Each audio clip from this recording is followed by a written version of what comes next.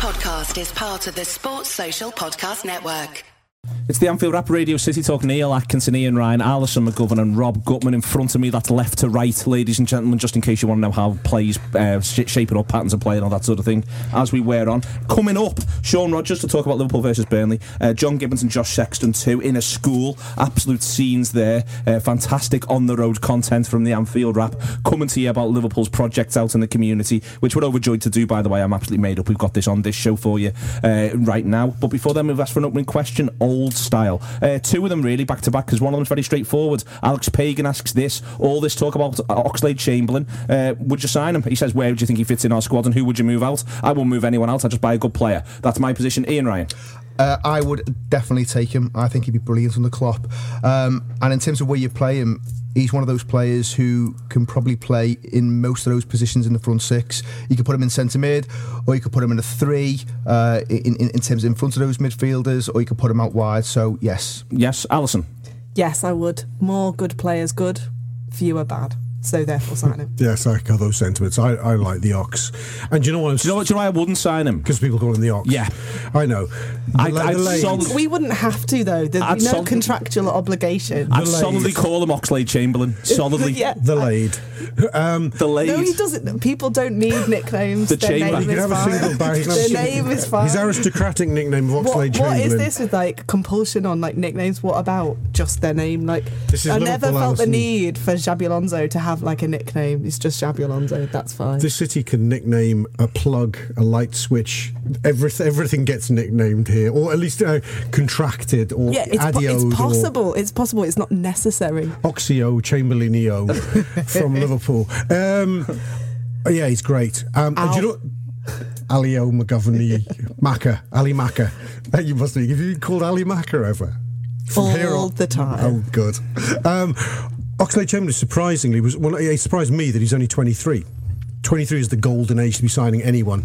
I broadly agree with that. That's just fine. 23-year-olds and honestly, get them all in. The only concern would be the injuries. That's the only concern with Oxlade-Chamberlain. But if he's coming to Liverpool, he's going to get injured because they all do. Well, we're going to come on to that in a minute as part of the actual show, which is excellent. Strong segue, and I almost regret doing the next one now, but we're going to Martin Evans' best goal you have missed because you were at the bar or in the toilet, etc. Rob Gutman, how many of them? Just far too many to actually name to one that could stand out.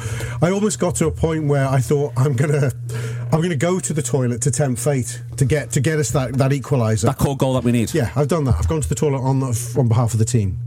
Excellent stuff. So is the one I can't name one. No. Let's too many of them. Let's say what's the best goal most important goal we've scored. I'll have missed that because I've been in the toilet. Okay, Ali. So I'm a rare goal misser. Basically, I'm pretty much nailed to my seat. But in the 2001 League Cup win at the beginning of the Mickey Mouse treble season, we were caught in this monster traffic because of it being the first one at Cardiff and no one really knew how to do it and the police were very confused. So we were caught in this monster traffic and I literally got to my seat and I can see it happening now as Robbie Fowler scores. Literally bangs it in as I sat down. Which is it possibly despite the fact of having to live with my dad shouting and screaming in that car and banging the steering wheel with his fist as we were late. It was so worth it to get in right at the moment when the first goal went in. I once missed the opening goal of a Michael Owen treble being kept outside for reasons of being marched to Main Road in similar circumstances because obviously you had to be surrounded by 73,000 policemen in order to walk to Main Road back then. And so obviously they had no interest in getting you in the ground in a timely fashion, these people, none whatsoever. And I remember getting in there and being told, it's 1-0, we've scored one. Oh, great, excellent, I'm only 8 minutes late. Ian? Ali reminded me that I also missed that goal as well, but I didn't get in just on time. I completely missed it. And other than that, the one that springs to mind, I almost missed Wijnaldum's last week. Call of nature, I ran down and ran back up just as it was hitting the back of the net. 91st minute. That's some serious call of nature, that, Ian. I've been waiting for about 30 minutes. So you had the longest second half. I had to go. And did you come back in afterwards?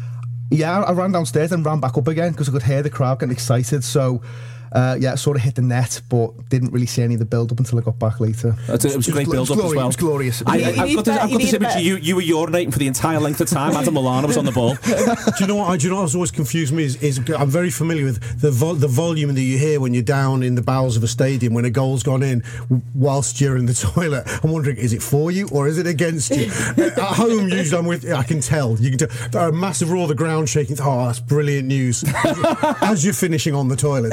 Whereas a distant rumble of joy. Oh no, it's the aways. But when you're in an away ground, you've got no idea. You don't know what's going on. Ooh, the tantalising nightmare walk 20 yards up those steps to your seat to find out. Okay, let's have a chat about the football, which is something that our lessons actually pertain to a little bit. Something I wanted to say, because Liverpool haven't won back-to-back games since 2016. Literally, it was a year ago. It wasn't a year ago, obviously, but it was a previous year. An opportunity, and we've all been through so much since then. An opportunity to do that this weekend, and the question isn't will Liverpool do it. I'm not getting into any of that stuff because we're obviously going to beat Burnley, and I'm going to be furious if we don't. But I'm going to say instead, Rob Gutman, why has this been the case? What can we do better? Because I think one of the core things that's not getting picked up on really is consistency of selection and how bits and pieces that are outside the manager's hands. So when the mention before of he'll come to Liverpool and obviously he'll get injured, there is actually a strong argument. Stop signing lads who get injured, please. Firmino is injured this weekend, but he's a bit of there's talk he is, but he's a bit of an exception. But for instance, a really good example for me is Dejan Lovren, who if there's one thing you want from your free flowing attackers, your wide players, they're going to get hamstring injuries. In your head, you sort of allow for it a little bit, but centre halves, you just need to be able to pick them. Yeah, it's funny. It must be such a. I can understand the temptation with managers. I mean, ideally they should sign Suarez and Mane, who are both brilliant and both never get injured. That should be the profile. But then occasionally you hear, I was thinking, imagine Royce is up for grabs. Royce, the most injury-prone player in the world, but he's really, really good. And what if he was up for grabs and he wouldn't ordinarily come to us because he'd go to someone like City or Real Madrid, but we could get him, and you get caught in that trap like an addict of some sort. But your question was about why we haven't won back-to-back since 2016. It was, yeah. There's a simple reason. It's because we haven't been winning one. You need to win one to win two. And we've just been on a terrible, terrible run of form. We've only won two in 2017. After Tottenham, we should have won. We should have found a way to win at Leicester. After Arsenal, well, that's now. So I don't know. It might not be a fair inquiry to. If we've been winning lots of games and then not repeating the trick, then something else. Ali, without pulling the whole house of cards and me question down around me, as Rob's just succeeded to do. The consistency of selection is the thing that I'm wanting to push towards. It is the idea of being able to say, right, lads, the right gap between games, the right sort of idea. Liverpool have done well with 1 week. They have the Leicester game and there's this huge gap that sort of hangs out there and all that sort of stuff. They don't look fully fresh. But also it's being able to say, well, these are the lads who are playing for us. And I'll use Lovren again as an example, because you look at Chelsea and every single game they play, Cahill plays, Azpilicueta plays, and Louise play. Whereas for us, Matt, all of our central defenders have had time off injured this season. Yeah, and I mean, I'm massively convinced with the idea that Jurgen Klopp is a complete genius. However, it does make me feel, I don't question him in any way, wouldn't want any other manager in the world, but you do wonder what is the, firstly, what's the injuries thing about? Secondly, what's the selection thing about? Because it's either we've been unlucky or there's some technical thing that they're not getting quite right. And it may just be like, it takes time to develop your managerial style with a bunch of backroom staff, some of whom you bring, some of whom you don't bring. And I kind of wonder what's really going on here. I mean, that's one of my things is that, and this is players that he's signed and players he's not signed in. For instance, Matip's come in and it hasn't been a lovely smooth ride for Matip in terms of his fitness. Yeah, and you could look at that. Lovren, again, I'll use Lovren as an example. It seems like I'm picking on him, it sounds unfair, but one of the frustrations isn't what he's doing on the pitch, it's that he's not putting back-to-back games together consistently across the season. That's been the case since he's come in, and this may well be when Rob's talking about, as a manager, you've got to make some decisions. Ali's talking about, your backroom team and then working with those players, but it may well be that you end up in a situation where you've got to compromise on who you're going to buy when everyone else can go and get lads who you're able to look at a strong injury record. He does your 34 league games a season. Yeah, I tend to agree, Neil. I think if you're looking at reasons why Liverpool haven't put back-to-back games together, there are a number of reasons, but in terms of personnel, it becomes very difficult to do that if you can't get the same 11, 12 lads on the pitch week in, week out. In terms of Lovren, or in terms of the centre halves, it's a position on the pitch where you crave for consistency, not only from a performance point of view, but in terms of making sure the same lads are on the pitch week in, week out. You spoke there about getting 33, 34 games. It's absolutely imperative that your centre-halves are playing 33, 34 games together in terms of forming and understanding. If they're not, then that obviously starts to breed uncertainty. And in terms of Liverpool centre-backs at the minute, you don't know which pair are going to start from one week to the next. You mentioned Massap's had issues. Lovren has had a number of issues and looks like he's going to miss again tomorrow. Clavan's been ill.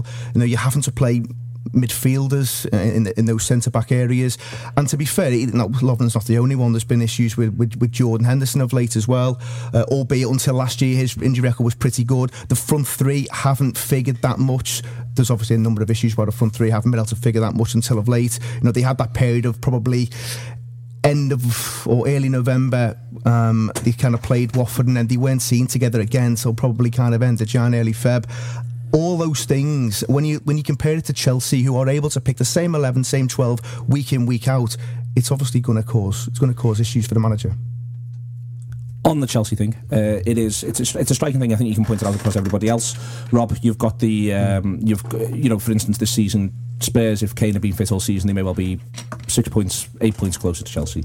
You're able to point to Arsenal's issues around Santi Cazorla, which has been an ongoing issue across 3 or 4 seasons. What I mean by this is that you breed these weaknesses in if you're not careful, that you end up sort of as a squad embracing them, and there isn't actually an argument to however strongly sort of to get rid of as many of these variables as possible if you are a football manager, that you can end up sort of thinking to yourself, well, do you want this or not? I'm not saying that Spurs should get rid of Harry Kane. They obviously try and solve it by buying another centre forward, but my point is that you can't say, if you're Arsene Wenger for instance, you can't say, well, we need to play someone like Santi Cazorla or we're in real trouble, when you're able to then look at Santi Cazorla's injury record and go, well, you're not going to get to do that, mate. He gets injured a lot. It's literally what he does as a footballer, and this is something which you want to Cotton Ramsey, and you want to build you need to build a football squad on certainties.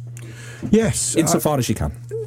Yes, you do wonder if it might end up being one of the most innovative things a manager ever does. Maybe there is a manager already doing that. We've just not spotted it because he's kept quiet about it. Who just buys the lads who are going to stay fit?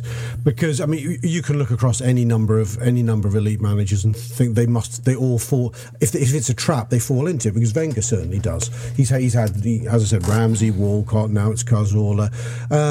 I mean, Chelsea's lack of injury record is ridiculous.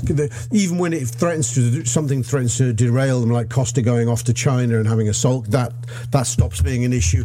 Hazard gets injured on international duty. It's not an issue by the time he comes back or within a week of it happening.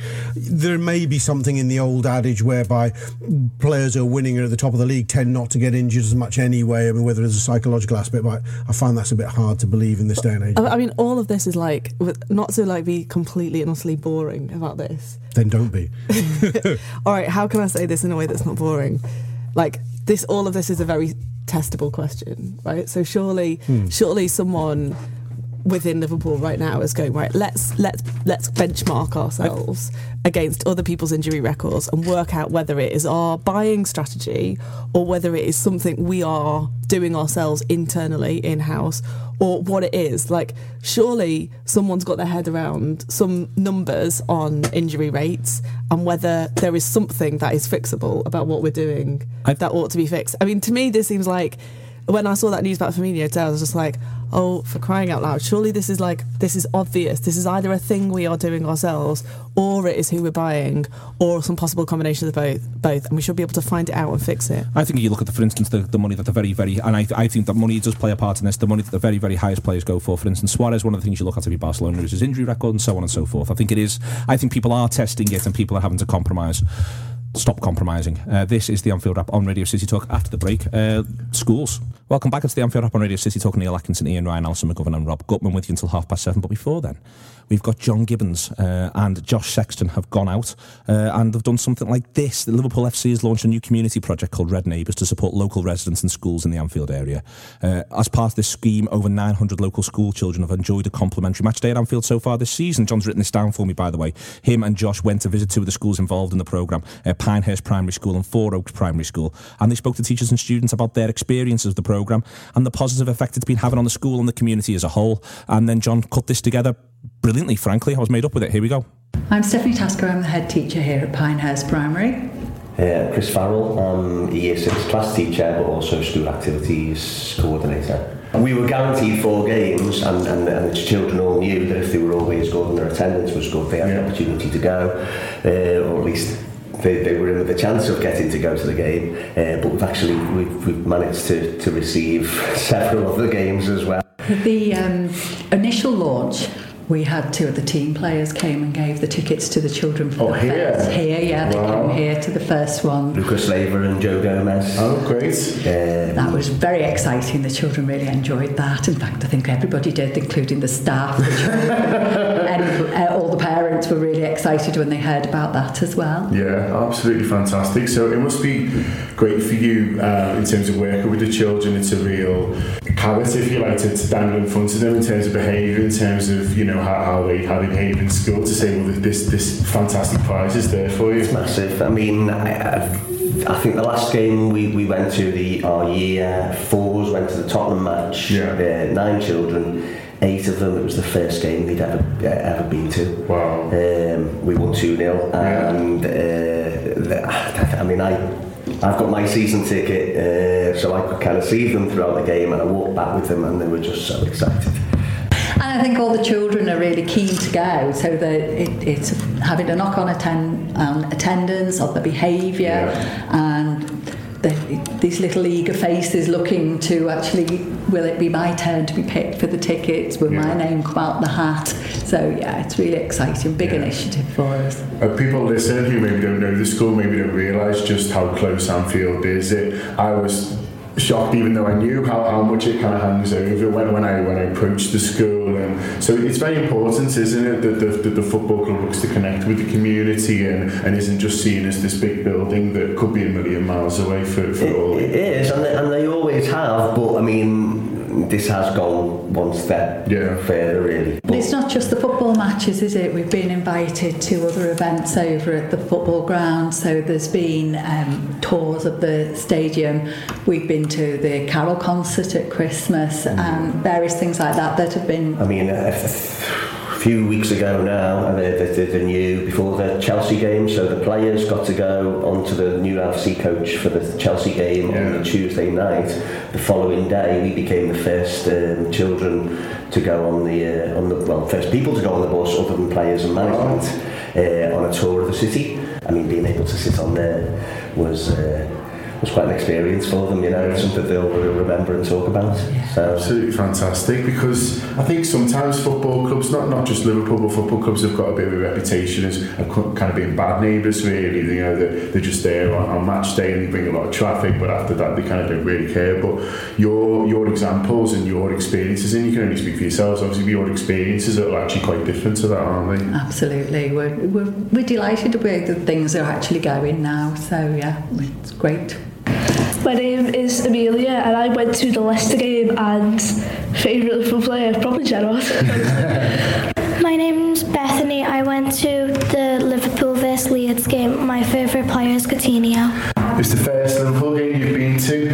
Yeah, the first Liverpool game and the first to see the stand, and my dad was like, "Oh, you seeing a new stand on?" And I'm like, "Yeah." So your family's dead jealous? Yeah. And Bethany, you actually went in the executive lounge, didn't you? So the Liverpool Football Club gave you tickets, so you had a meal and things like that, and then Phil Coutinho was sat behind you, wasn't he? Yeah. So that must have made it even more exciting. Was it Sturridge sat next to him as well?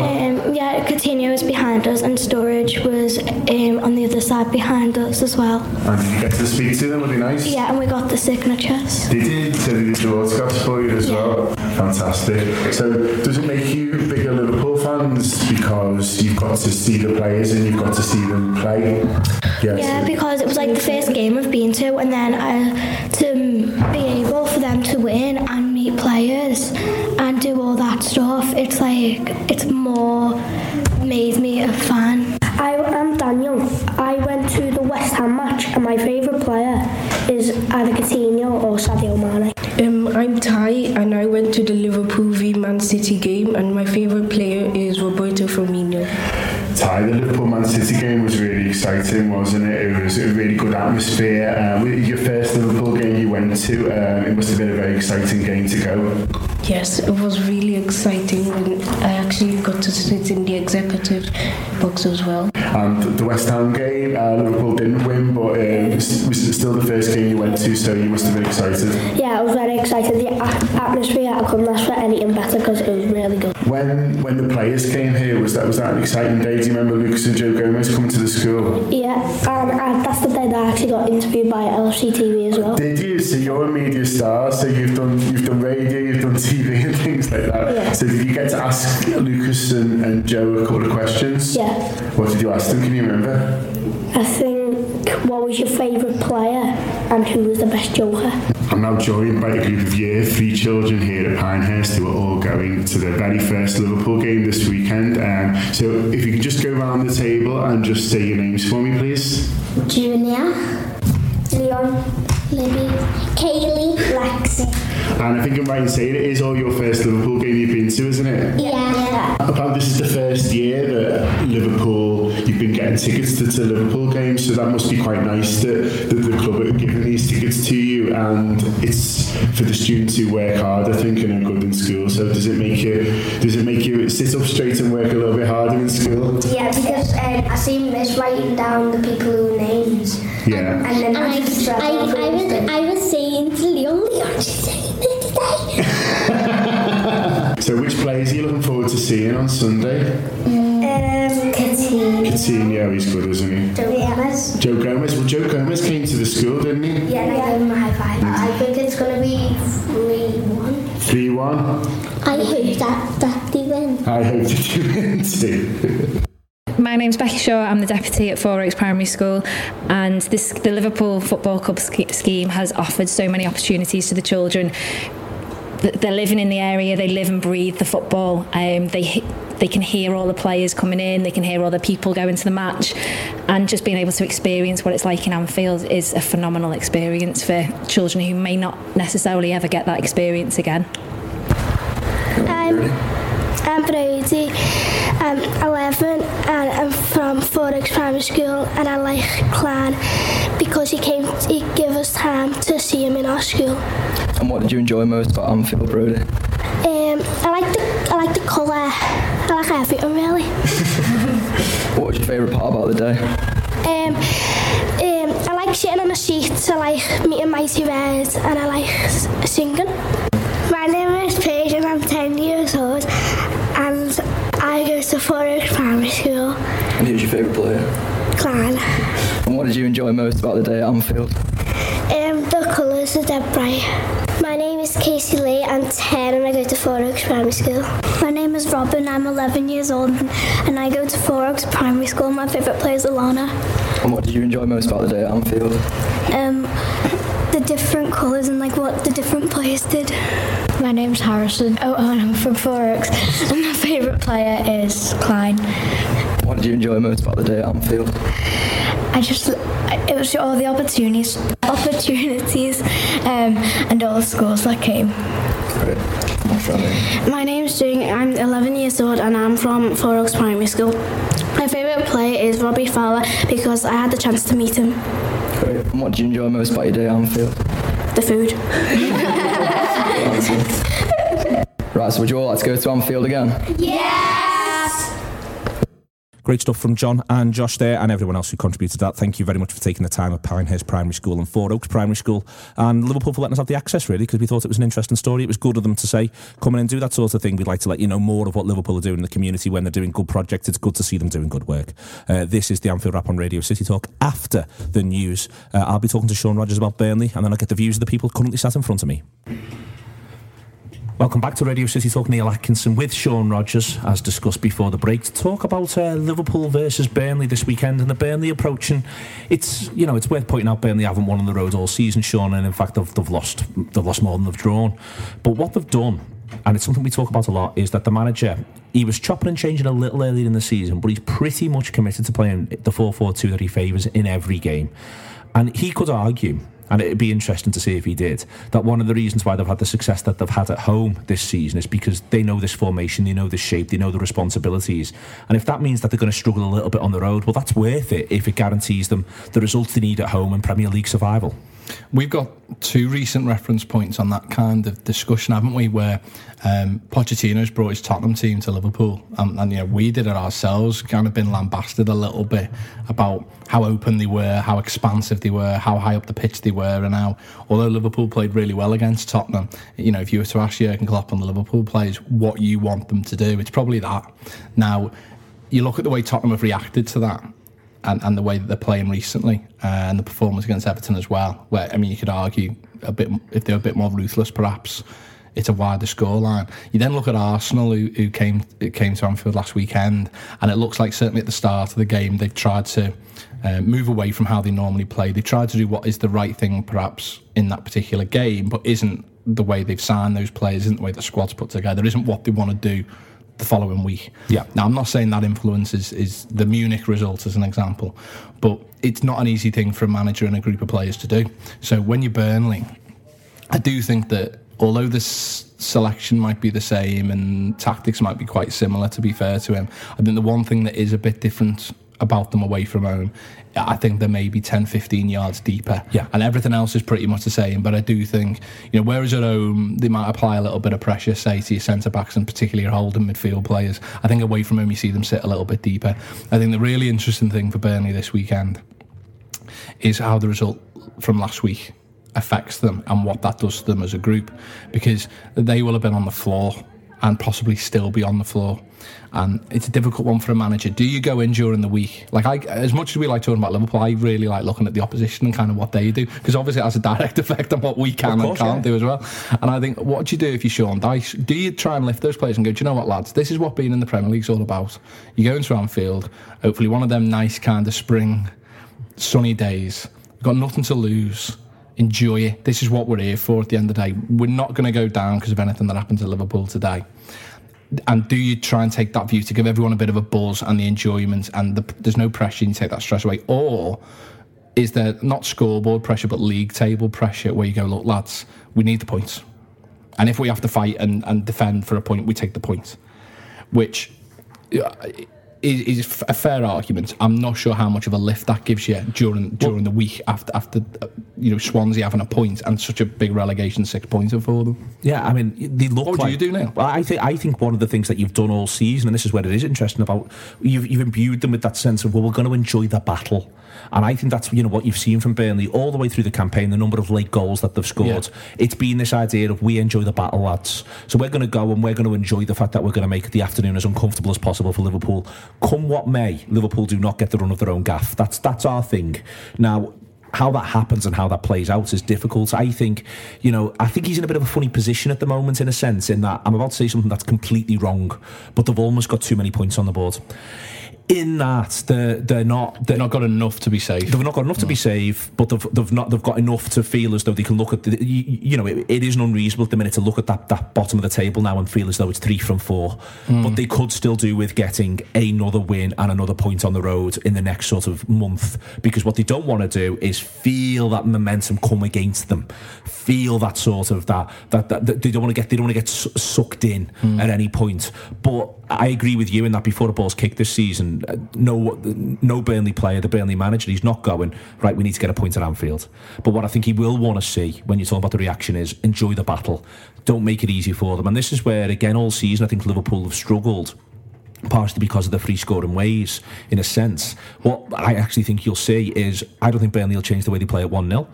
I don't even think Burnley will change the way they play at 2-0, because what'll be in Sean Dyche's head, Sean, I'm glad that you agree with me, but what I think will be in his head will be, I don't want to get done for 5 or 6 here. Yeah. So I don't think there's a point coming. I think we often say in games, listen, let's see what they do at 2-0 and see if we can hit them on the counter. I think they'll play the same football for 90 minutes, unless something ridiculous happens. I think they play the same football for 90 minutes, and I think right now, if you offered Sean Dyche 2-0, he'd sit here and swear blind he wouldn't take it, but quietly he possibly would. He said 2-0 and we do all right.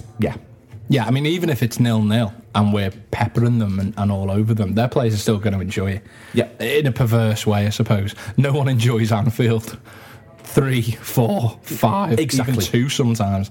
There's no enjoyment in that whatsoever. So you're dead right in what you're saying. I think it's going to be... I think the main thing is going to be how he lifts the players for Sean Dyche this week. They've got enough about them, even despite their dreadful away record. Gray's pace, Gray's been quite lively. It caused problems Turf Moor early in the season, didn't he? They're going to be saying, look, you know, you can get pieces. Yeah, they're going to be saying, look, you can get in behind this Liverpool team. We can cause this Liverpool team problems. They switch off. They always give you a chance at some point when we don't know, but we will get it. And there'll be enough to try and lift them. Still, I keep saying it, the first 20 minutes. You know, I think with them having such a bad result last weekend, in the way that it came, I suppose, is actually worse than the result, to be honest with you. I think the first 20 minutes is crucial. I think we cannot... Against Tottenham and Arsenal, we've been fantastic in the first 20 and actually upped another gear, arguably, from 25 minutes on in both games. But certainly the first 20 minutes set the tone for Liverpool. And I think it's crucial that Burnley are not disappointed. If they're coming into this game wondering what kind of Liverpool's going to turn up, we cannot disappoint them in that first 20. And if there's any psychological chinks, and there's obviously ability issues, we are better than them, and in that first 20 minutes we've got to have them thinking. We've got to not disappoint them on that, for me. And I think the crowd as well, if it's not a great first 20, we all know sadly we know what the atmosphere is going to be like, and I think that's then difficult for Liverpool to up a couple of gears. It's easier to up one, to go and move through the gears against Burnley. I think the problem is we don't start well first 20. I think it's like a 1-0 get out job then. And that's not what any of us want. I think the first 20 minutes is so crucial. I'd be amazed if... I think there's been a sea change in Liverpool. I don't think it's a coincidence that since sort of Tottenham, we've seen real big 20s from Liverpool, with and without the ball. And that's not really been a feature across the whole of Klopp's reign. I'm hoping that's going to be the norm rather than the exception. I think Saturday we've got to come out the traps light and fast. Well, and this is where, for instance, the switch in setup, I thought against Arsenal with Ronaldo maybe a little closer to Chan. You know, I think the expectation is Henderson's going to find it difficult, and also that quite possibly it's not one you're rushing back for. That, you know, if it was United away, as we saw them rush back for United away, but Burnley at home should not be dictated to whether or not Liverpool win or lose by whether or not Jordan Henderson plays. No. If we're all absolutely honest about it, and I think that's what the Liverpool manager will be thinking as well. So there is the idea of getting, you know, do you want him at 90% for City or 80% for Burnley and 80% for City? I think we know what the answer is to that. 100%. I think I'd be he won't do it. I'd be tempted to throw Moreno in here. If I was Liverpool, I wouldn't. Worried is the wrong word. If it was me, I'd be thinking, if we get a clean sheet on Saturday, we should ultimately win that game of football. And the more we can turn the screw and press them in and not give them any belief, not give them a way out, I'd want to kill that pace on the break. And not knowing how, even if Lovren could make it, I'm not sure whether he will. It'd be a risk throwing him in potentially anyway. If you're looking at it potentially being Matip and Klavan, I just don't know whether you might need Moreno's pace. Klavan had a difficult time at Turf Moor, and whilst it's a completely different ground and all the rest of it, I think it's important that they don't get out, that they're penned in. I mean, it's a mad example to use, but you saw last night with Barcelona as an example. Even top teams, I thought we saw a bit of this with Arsenal, to be honest with you, that if you can pen them teams in and they don't get that little breather, they don't even get 20 yards up the pitch, they don't even get the belief they're getting a chance, let alone a goal, it really is draining and it's hard on you. And I think I wonder whether he might do something there with Moreno or not. It's an interesting thing, you know, for instance, we saw Plymouth come and do that, but Plymouth turn up knowing it's the biggest game of their lives and they've got to get through this. Burnley are 27, 28 games into a league season here, a draining league season. The idea... Yeah, but they're elite professionals as well. Exactly. And even though you're coming up against better elite professionals... Exactly. It's not the same thing. It's just not the same thing at all as a process, and I agree with you on that. And the other thing is, you know, as I said before, I'd like to think that with that exception at centre-half, and I take your point on Moreno, you know, maybe he might think about doing that, but he's committed to what he's committed to. Yeah, he's not going to do it. I'm not 100% sure I'd do it, but if we were sat there now at Melwood, I would be going. Should we have a hypothetical conversation around it? Therefore, and also Milner, he's got to play against City. Yeah, he's got to play against Everton. Yeah. But he gets the international break off, which is the bonus for him, because he's retired from that. The next one on that is, though, it is, you mentioned the quickness at the start, but it's also, if they are going to stick with the 4-4-2, and I'd be surprised if he moves away from it, it should mean there's the ability for Liverpool to play in some degree of space through the middle of the pitch. It's going to be hard. Whilst they do tuck the wide men in, and they will be a really solid 2 banks of 4 with 10 yards between them, what you would like to see therefore is Liverpool make the pitch huge with the full-backs, but then have that sort of middle 6 being able to ping it around with pace. Yeah, what they normally do is they normally work in a zonal shape where basically their 2 centre midfielders aren't going to try and engage with ours, and they're just going to try and sit 10, 12 yards in front of the centre halves, and then what will happen is their strikers will try and screen, it sounds weird, but try and screen the front of Wijnaldum and the front of Chan, so that Matip and Klavan may have a lot of ball, but they're going to try and stop that from being fed in there. Now, Liverpool, I think, are guilty of sometimes being too narrow, and I also think they're sometimes a bit guilty in that little triangle, that little quadrant back there, I suppose you could call it, where too many touches, not moving the ball quick enough, not enough rotation. We need to see, Matip needs to carry that ball out and Chan can drop in, or Klavan needs to carry that out and Chan can bomb, and Wijnaldum sit in as an example. And I think everything then will spring from there. As long as we've got the width, it's the speed of the movements and the passing there, and protecting ourselves on the break. It's no good Matip carrying it out. Yeah. And Chan not being in the right position then on the counter. So I think you'll see them two. It's weird. You'll see them two do an almost attacking midfielder job in terms of trying to screen our players, and then as soon as they win it, they're going to break from there, and that's going to be quite dangerous because Matip and Klavan are going to be a bit deeper, and it's weird. I don't think you're going to see them have anyone to mark. I think what they're going to have is runners, and then my only little fear is you've got a goalkeeper who doesn't want to sweep. And as a centre half, normally that means you want to defend deep and you're not playing the offside trap, and you don't really want a foot race with Burnley, to be fair to them, as dreadful as they've been away from home. Of course. So it'll be interesting to see. I'm still a bit fascinated with Mignolet as to whether in games like this they'll work with him on the training ground and go, you have to play high, you have to be this thing that you're 11th man. Yeah, this thing that you're not really, or whether Liverpool just live with that and do something a little bit different. Okay, let's get back over to Alison, Ian and Rob and find out what they think about the game at the weekend. Thoughtful that from Sean Rogers. Always good to speak to him. You can get that sort of stuff that we do on the Tuesday review through Tour Player, the AnfieldWrap.com/subscribe for that sort of thing. When Sean sums the game back up with us on a Tuesday, often with tends to at the moment be Paul Cope or Ben Johnson, but I love variation. Loads of good stuff on Tour Player at the minute. We've got a really big guest coming up in the next few weeks that we're really excited about. But in general, it's worth £5 a month anyway, I'd say. What else are you doing? I could say it's only £5, but I'm sick of doing that sell. It's fantastic, to be brutally honest with you. I love doing it, and also think that the people who come and talk to us about football are brilliant, and that on the whole the standard of the shows recently has been second to none, so thanks to everyone who's contributed to them. What I'm saying is that I'm not going to say it's worth £5 because you get loads and loads of shows, though that's true. I'm going to say it's worth £5 because you get the very best Liverpool Football Club content, because that is also most definitely true. Moving on then to talk about the Burnley game, as Sean just did. Ali McGovern's furious that Firmino's injured. She seems to be seeing it as some sort of massive flaw that everybody at the club should be hanging their head in shame about. But is there a creative solution, or is it just lash Origi in? Who's looking at me? Who's meeting my eye? Oh, Rob's bouncing. Go on. The answer is A, lash Origi in. This we don't have any choices. Is there a more creative solution? No, there isn't. I mean, it's another exemplar that the squad isn't that big and is going to need to get a lot bigger. I'm quite looking forward to seeing Origi. I think there's a good. He's close to a good game, I feel. Against Burnley, it might slightly affect their preparation that we've had to have this disruption. I don't think it's a disaster. Where it's not good is we've got nothing left on the bench now, and notwithstanding Adam Woodburn's precocious talent and Ben all Woodburn. that. Ben Woodburn. I will call him Adam's his lad. Adam. Was Adam in EastEnders or something? Adam Woodyard. Yeah, that guy. Ian Beale. Yeah. Ben. Little Ben. Notwithstanding, Ben's got. Remember the stuff about how good the content is and that at the start of this? It was phenomenal, wasn't it? It was honestly, I gave it the big one. It's a roller coaster. This content.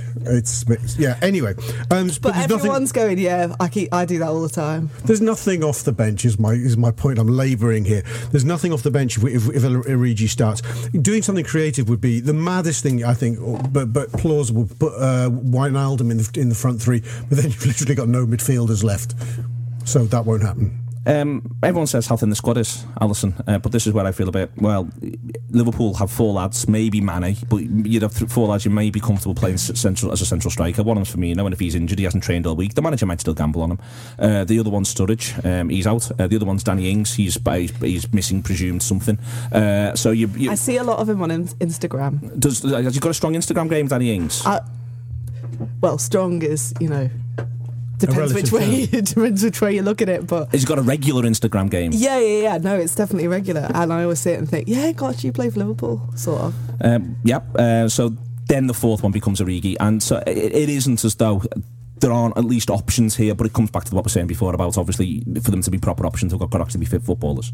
They have, and I guess my frustration is that it starts to feel like, even if I have no idea and no way of knowing, it starts to feel like that something's not quite going right, which doesn't give you a lot of confidence, which feeds into my worries that there's something that Klopp knows, that there's a reason for him not to be confident, and then, oh goodness. But what would be really good is if actually, we've got a decent squad, even if it's not huge, and actually if we could just like swap people in and there'd be a bit more consistency even despite that. I mean, up front that should be exactly what we're doing anyway. So absolutely, this is the converse conversation to Lovren. Like up front, like this should be perfectly reasonable, acceptable thing to do, swapping people about up front.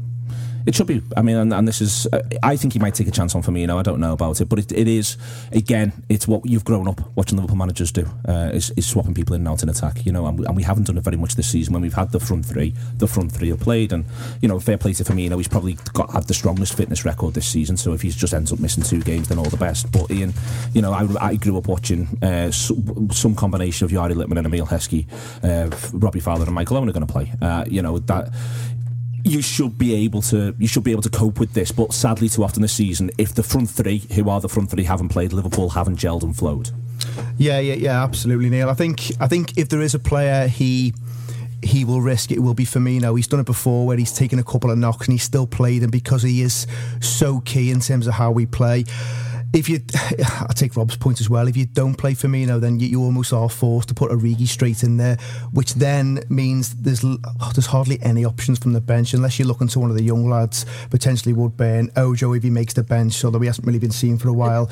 It's the relationships with him as well. With Firmino, it's like it's not so much. Well, it is obviously his personal skill, but it's also what you see from him in terms of who he's linking up with, the kind of understanding that he seems to have in terms of the awareness of the others up there, and maybe that's part of the reason for the consistency is he's clearly got like a kind of strong idea of what he's trying to do and how he's trying to do it with others. But this is why I think if Coutinho's 80% he doesn't play, if Sturridge is 80% he definitely doesn't play, Rob. If Mane's 80% I suspect he may not play. You wonder if the reason Alisson says there, if Firmino's 80% he might think, you know what, in terms of being able to bring other people into the game, I'll gamble on an 80% Firmino when I might not on the others. You might get, I don't know. If he hasn't trained all week, I think the biggest gamble he'd do is put him on the bench if he thinks he's got a chance of playing. We don't know the nature of the injury. He's a mad sub though, isn't he? Like, I can't quite get my head around. I almost feel as though if he's on the bench, he might just think I'll give him 60 and take him off. And I've said there are very few players, because one of the things is he's a bit of a mad sub. I don't quite know the game circumstance where I think, I could do with a bit of Firmino. Like, if we're getting beat, then he doesn't come on and play up front because you keep Origi on if we're getting beat, you presume. So if we're drawing, we're looking to get a goal, similar scenario applies. And then if we're doing all right, but he's still on the 80%, if we're winning the game 2-0, you're not going to bring him on. So for me, I could be wrong, and listen, I'm so often am, but it could be that for me it just seems a bit of an odd one to have on the bench. Well, we've just not been used to seeing him as a substitute. I don't think so. I think we don't know what him in for 20 minutes impact sub looks like. Although he's a sophisticated footballer, he could cause team all sorts of problems. And you know what? I have a suspicion we might see him as a sub more next season, because I think we'll have a bigger squad and more attacking players, and therefore the rotation rotation will mean that happens. I'm going to bet against Firmino not starting, an outside chance of the bench, but no, it's not going to work that way. You think he's going to start? No. I don't think he's going to start. Sorry, Origi's going to start. Yes, yeah. Sorry. To be fair to Klopp, I mean, he is a massive believer in you need to have a certain amount of sessions in you before he can to the first team. If there is an exception to that rule, it possibly is Firmino. There was a time across the Christmas and New Year period where Firmino looked to me like he was crying out for a rest. He looked well short, but Klopp still persevered with him because he is key to how we play. Others like Lallana, same, although Lallana's less robust, he does tend to kind of leave him out if there's a niggle. It'll be an interesting one to see whether he goes with him or not. No Henderson. Ian, go back to you on it. It shouldn't be a problem in terms of the fact that if we lose against Burnley because Jordan Henderson's not played, then we've got serious issues. It's not to downplay what Henderson does for us in terms of moving the ball quickly, but you'd want to think that we should be very much on the ball, very much playing football, even if they're deep lying, very much playing football in front of their back four and looking to move them around. I wouldn't want to give the footballers excuses, is sort of what I'm driving at. No, I agree. It shouldn't be a problem. Although when you touched on it there, Neil, when Henderson hasn't played, especially at home, and he hasn't missed too many games this season, there is a lack of moving the ball at a certain tempo, and there's a lack of urgency. Now, I thought Emre Can probably had his best performance last week against Arsenal, but when Emre Can's playing against the big sides, you tend not to worry about him too much because tactically he's very switched on and he goes out and he takes direction well and he does what Klopp wants him to do. When you are playing a team who I would class as a lesser team in the Premier League who are going to come and sit in, Henderson can be quite important because he does move it quicker. His range of passing is stronger than Can's. That said, you're playing Burnley, who have picked up 2 points away from home all season. It shouldn't be the greatest issue. And if Liverpool can't see Burnley off just because they're missing Jordan Henderson, then there's obviously there's bigger problems on the day than just that one thing. But as I say, you want Henderson back sooner rather than later. And when you go to City the following week, you'd certainly want him in the 11.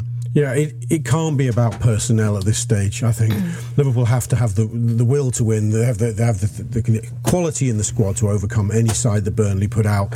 We just want to see Liverpool start. You were saying this week in, week out with a certain intensity so that they hit the ground running and don't give Burnley any time to think about it. The psychology of it should be fine, though, is the scary place. Yeah, I know. The intensity one is key, Rob, because I don't think you're never going to get a Spurs performance week in, week out, because no football team plays that way for 38 games. But what you have to be more aggressive and less passive than what Liverpool have been against some of these smaller teams. The first 20 minutes is key. If you give these sides a chance to get into a rhythm and settle and gain confidence and try and play for set pieces, using the two big guys up front, they've got Vokes, they've got Gray, they're a physical presence. You could see them trying to rough the centre-halves up, similar to the way Stoke did with Crouch and Walters, and they caused us problems for the first 30 or 40 minutes. You don't want to give them that opportunity. So for me, it's about Liverpool showing intent, first 20 minutes, being aggressive, high-tempo football, loads of vertical passing, but loads of movements as well. And if it doesn't come off in the first 20, you don't panic. You don't suddenly start throwing balls into the box like we have been doing in some recent games. I'm a big fan of putting crosses in, but they've got to be crosses with purpose, getting to the byline, pulling things back and getting men in the penalty area. Very, very, very quickly, as we get into 7:30 predictions, Rob Gutman. 2-0. 2-0. What about Ian? 3-1 to the Reds. Alison?